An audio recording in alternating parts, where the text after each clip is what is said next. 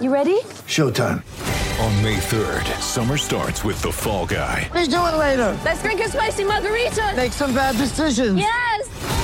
Audiences are falling in love with the most entertaining film of the year. Fall Guy. Fall Guy? Fall Guy. That's what the poster said. See Ryan Gosling and Emily Blunt in the movie critics say exists to make you happy. Trying to make it out? Nope. Because I don't either. It's not what I'm into right now. What are you into? Talking. Yeah. The Fall Guy. Only in theaters May 3rd. Rated PG-13.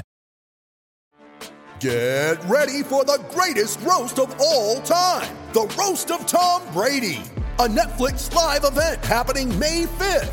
Hosted by Kevin Hart. The 7-time world champion gets his cleats held to the fire by famous friends and frenemies on an unforgettable night where everything is fair game. Tune in on May 5th at 5 p.m. Pacific time for the Roast of Tom Brady. Live only on Netflix. Think you know the Brooks Ghost? Think again. Introducing the all-new, better-than-ever Ghost 16. Now with nitrogen-infused cushioning for lightweight, supreme softness that feels good every step, every street, every single day. So go ahead, take your daily joyride in the all-new nitrogen-infused Ghost 16. It'll turn your everyday miles into everyday endorphins. Let's run there. Head to brooksrunning.com to learn more.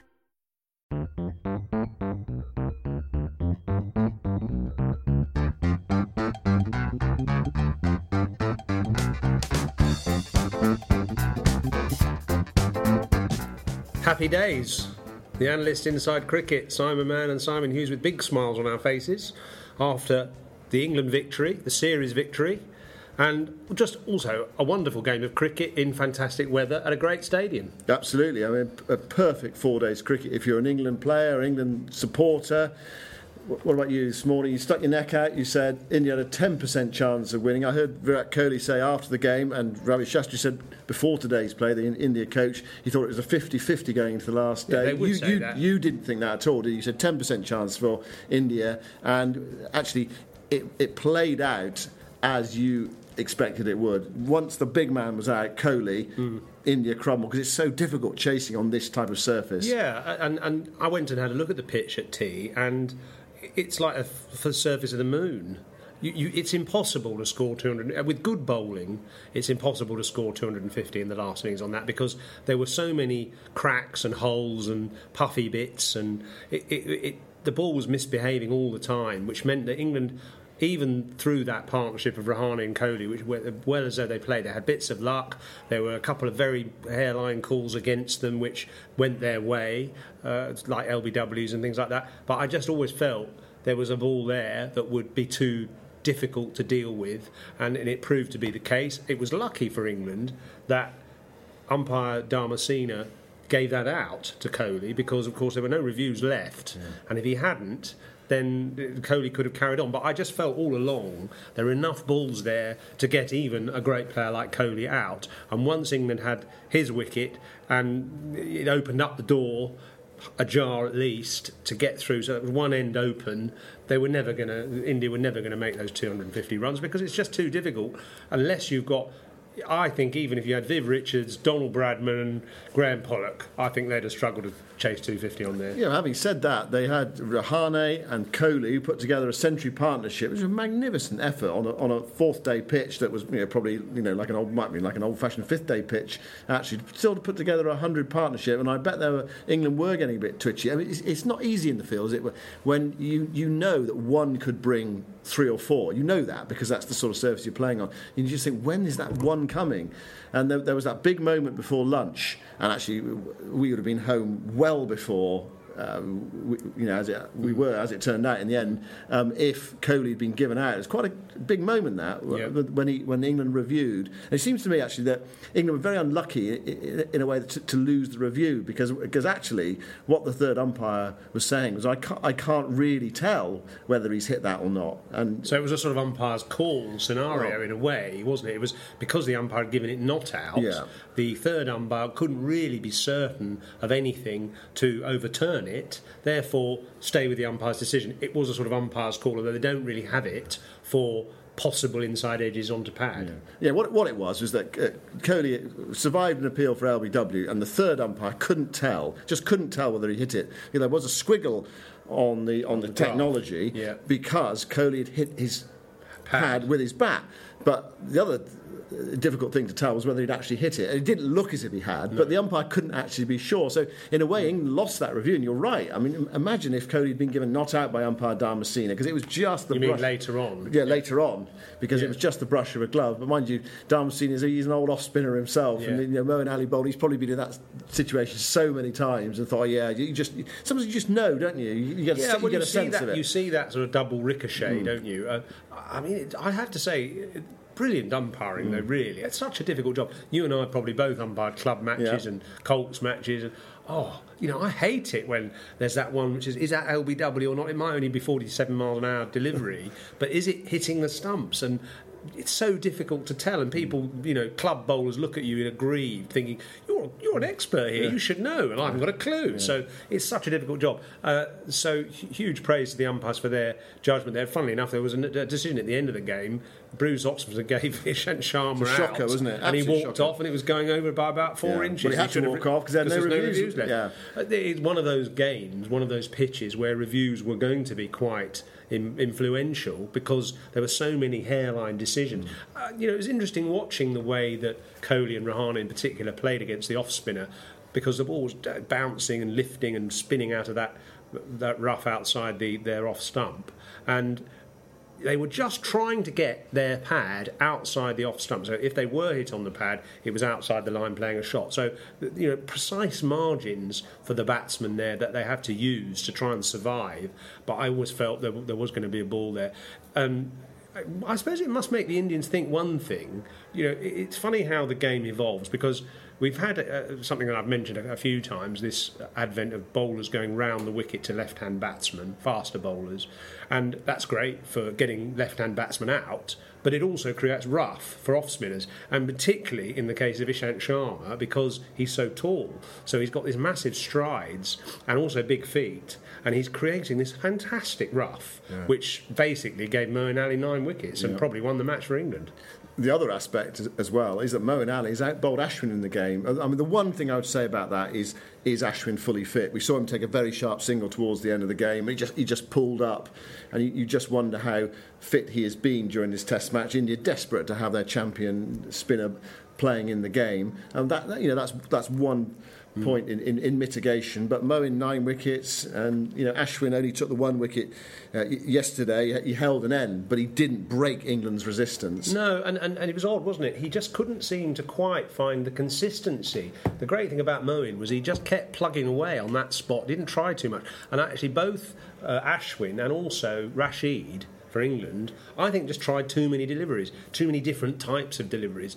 On a pitch like that, where the ball is really turning, you've got human variation, natural variation, which just varies the length and line very slightly. But if you just keep bowling the same ball over and over again, some will misbehave and some won't, and it's very difficult to play. Where if you're trying to do what Ashwin and Rashid were doing, which was bowling variations, in the case of Ashwin, the odd carom ball, the odd leg break, and in the case of Rashid, googlies and straight honours. Firstly, your line varies, and you don't necessarily hit that difficult spot all the time because you're spinning it different ways. And secondly, your field also is harder to set because you're spinning the ball potentially both ways. The ball can go on both sides of the wicket. The great thing about Moeen Ali, and if you look at his pitch map after the game, he just kept hitting the same spot almost relentlessly. So not only can you exploit that rough area, but also you can set a field to it. One thing we tend to do in cricket, as journalists, as reporters, we're also looking ahead, aren't we? How is the team developing, evolving? How is any team developing or evolving for the future? But actually, sometimes you've just got to say, a moment in time, you've got to say, hold on, this is the world number 1 team who've come to England and they have been beaten. They've lost 3 out of 4 Test matches. I suppose one thing, we've seen it before. We've seen in India, a good India Indian team come to England and be beaten quite comprehensively, although it wasn't been comprehensive because there were two quite tight test matches and one heavy defeat, and India obviously winning emphatically at Trent Bridge. But England have beaten the number one test team in the world, and we tend to sort of think in terms of Ashes series, but actually beating India at home is a significant achievement for England. It's not all just about the future, how they're going to get on the winter in Sri Lanka and West Indies, and they still haven't got any spinners, and they still haven't got any openers. England have beaten the world number one. And it is impressive. I suppose in mitigation, I would say that England have won all 4 tosses, so they've had that advantage. The conditions have been quite variable. Lord's very swingy conditions. Trent Bridge probably arid, sort of hard pitch, bouncy, quite quick. The Indians were better there. England were better in seaming conditions. Edgbaston was a sort of dryish pitch, which was a very close game. And then this one is like a pitch you might have got in Chennai. Yeah, more Indian-like conditions, actually, although, of course, England were not batting last. I think that was important. And what India should have done, if you're batting last on a pitch like that, which I think got worse, broke up and crumbled more than we were expecting, but still, if you're batting last, you've got to make that second innings, in other words, the second innings of the match, your first innings, count. So that's where, that's where they lost the game. Because they had a great platform, the pitch was still playing reasonably well, 140 for 2, Kohli going well, he played a loose shot out to Sam Curran, got caught at slip, and then they just fell in a heap, and they fell to Moeen. He took 4 wickets for 8 runs, and they declined from 145 for 2 to 185 for 8. And they should have got 300, 350, which would have meant they wouldn't have had to chase so many in the last innings. And that's where they lost the game, I think. Virat Kohli also, afterwards, he also praised England's batting on the third day. He said they were not easy conditions. Obviously, Ashwin was bowling, and he didn't go for many runs. He did hold an end for but he didn't take many wickets. He didn't take wickets, but he actually praised the way England applied themselves on that third day. And I think that's a very good point, and I think it was something we actually mentioned a bit yesterday, that it was about not panicking when you got beaten occasionally. There was going to be an unplayable ball or two, but rather than thinking, oh my God, that's spinning so much, how am I going to play this, they just sort of put it out of their mind. Stokes did that really well, put it out of his mind, right, I'll play the next one, and the next one didn't turn, so he blocked it. Of course, what can often happen is you face a spinner, he makes one ball turn massively and bounce, and you then start playing for balls to do that every time, and you get out. What they did was they just played the line, they played the length, they watched it, they tried to get well forward, really stretching out forward, or going right back, using the depth of the crease, making Ashwin's job difficult, and didn't give him the wickets. Moeen, on the other hand, just kept on plugging away, and the Indian batsman got out. What do you think India will feel overall? I mean, they came here to win. They're the world's number one team. Kohli was really determined, and he's produced. I mean, he's been magnificent, hasn't he? Over 500 runs, he's really struggled in England before. Barely got a run. This time, he was going to play for Surrey, didn't, as it turned out. But there was a sort of sense of real determination there, and he's also lauded Test cricket, saying it's the best form of the game and the most challenging form of the game. How do you feel they will think about being 3-1 down to an England side? Who knows what's happened at the Oval? I mean, could end up losing 4-1. It's not easy in a final Test match to sort of gauge things, but they come here, stake their reputation, and not been quite good enough. Well, they will look at it as a few missed opportunities. That's the kind of thing England often say, don't they? There have been chances in matches which they haven't capitalised on, and generally their batting hasn't been good enough. Their bowling, I think, is pretty hot with Bumrah in it as well, and the other seamers that rotate around him. Hardik Pandya hasn't quite yet evolved into a really effective all-rounder. He occasionally produces something, but doesn't do it on a consistent basis. I think he's got talent, but there's a little bit of the middle order, to me, after Rahane, you sort of think Pandya might make runs, but there's no certainty about it. Pant has only just started his Test career, very talented, but at the moment a pretty sort of hit and miss kind of cricketer. And then you get down to the bowlers, and apart from Ashwin, they've got nothing left. So I think they're at the top. Their opening pair still isn't really properly established, and their tail's pretty weak, and their middle order's pretty flaky.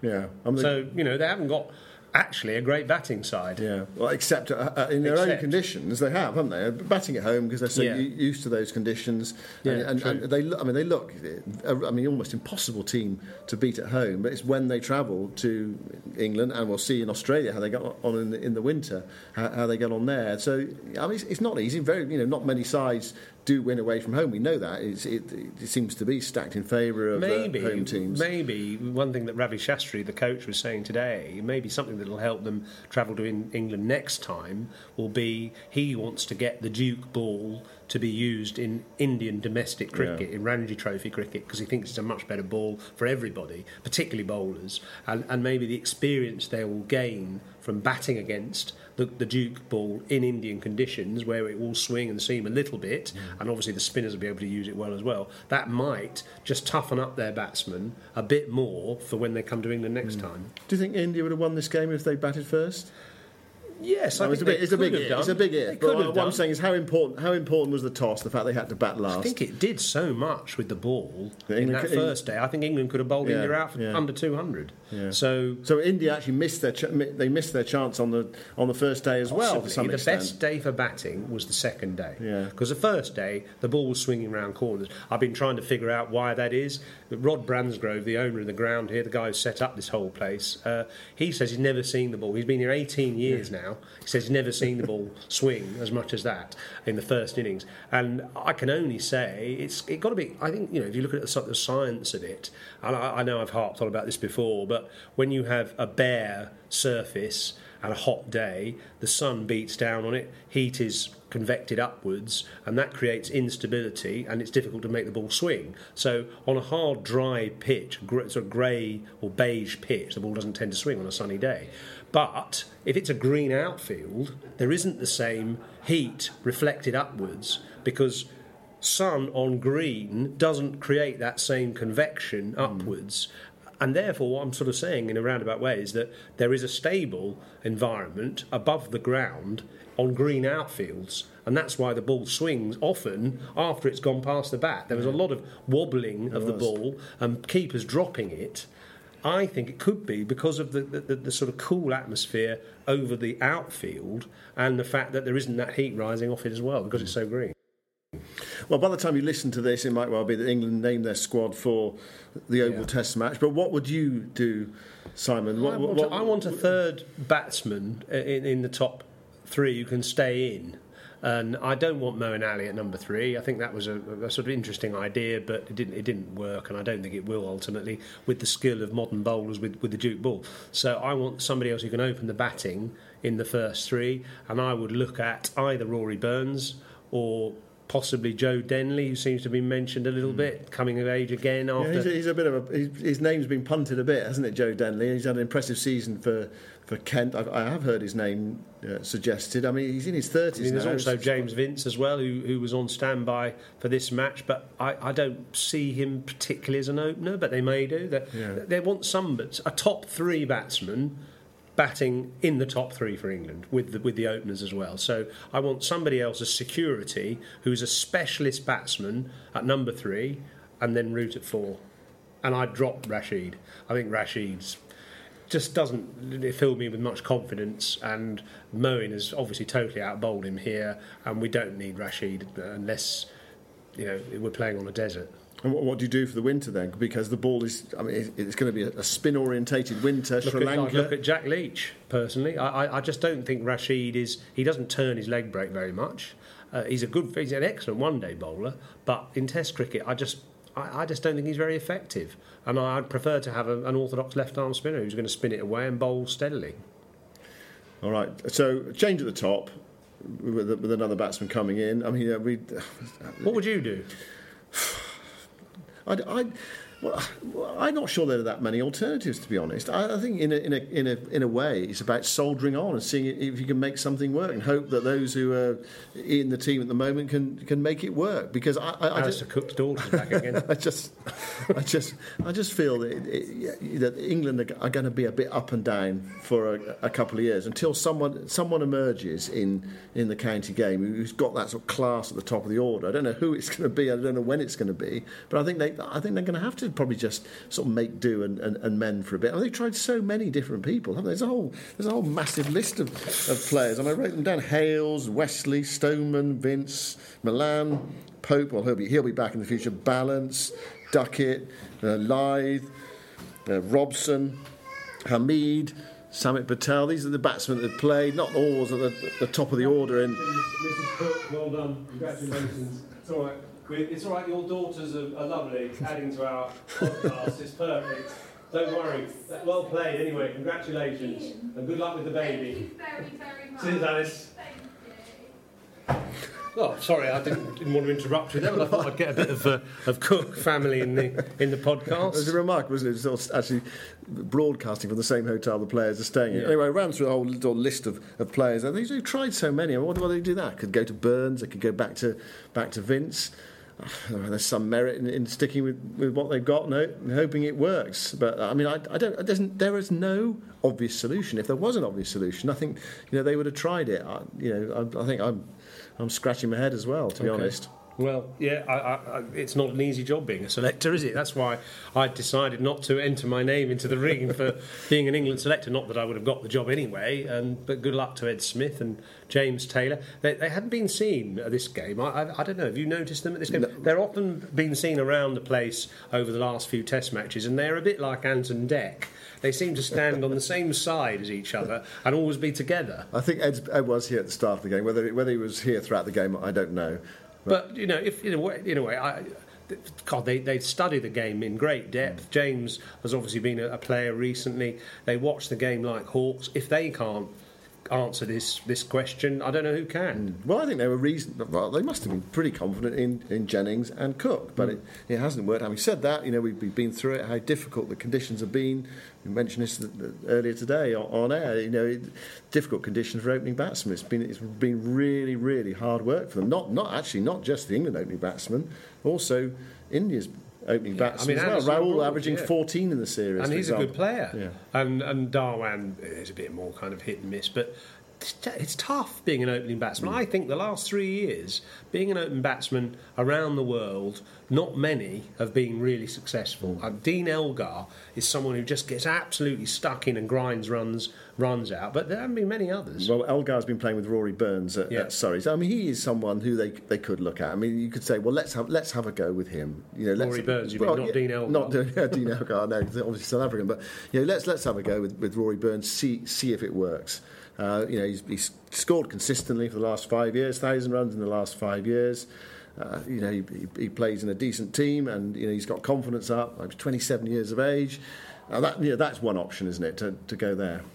Yeah. I quite like that. It's the Oval. It's his home ground. So, good luck to England with a little bit of permutations, but maybe they stick with the same side, as you say. I just think Rashid, for me, has been ineffective. Didn't look as if Root really trusted him here. So there's an opportunity there to either bring in a Chris Wokes if he's fit, or another batsman. Right, well, the Oval's on Friday. For those who've got tickets, probably might be a bit disappointed that it's 3-1. They'd love to have a decider, but excellent from England. Well played India as well, because they've made it so far a riveting series. We had 2 cracking Test matches, and then also the different sort of drama at Trent Bridge and Lords as well. So it has been a very watchable series. Let's hope for a decent conclusion. Yeah, and well done to the groundsmen actually, and the ground authorities generally for just putting on great events, pitches that have kept the game interesting, a good balance between bat and ball. The sun's been shining through most of this series, which has been really, really rewarding. And so it's actually been a great watch. It's been a pleasure actually watching it so far, and hopefully the Oval will be a nice climax, a nice digestif to the main course. We'll be there on Friday at the Oval to report on England's sort of celebrations this week, and also the first day from there. So speak to you then. Goodbye for now.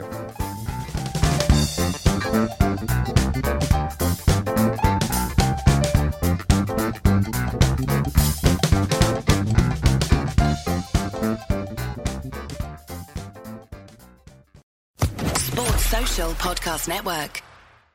Hey guys, it is Ryan. I'm not sure if you know this about me, but I'm a bit of a fun fanatic when I can. I like to work, but I like fun too. It's a thing. And now the truth is out there. I can tell you about my favorite place to have fun. Chumba Casino. They have hundreds of social casino style games to choose from, with new games released each week. You can play for free anytime, anywhere. And each day brings a new chance to collect daily bonuses. So join me in the fun. Sign up now at ChumbaCasino.com. No purchase necessary. VGW Group. Void where prohibited by law. See terms and conditions. 18+.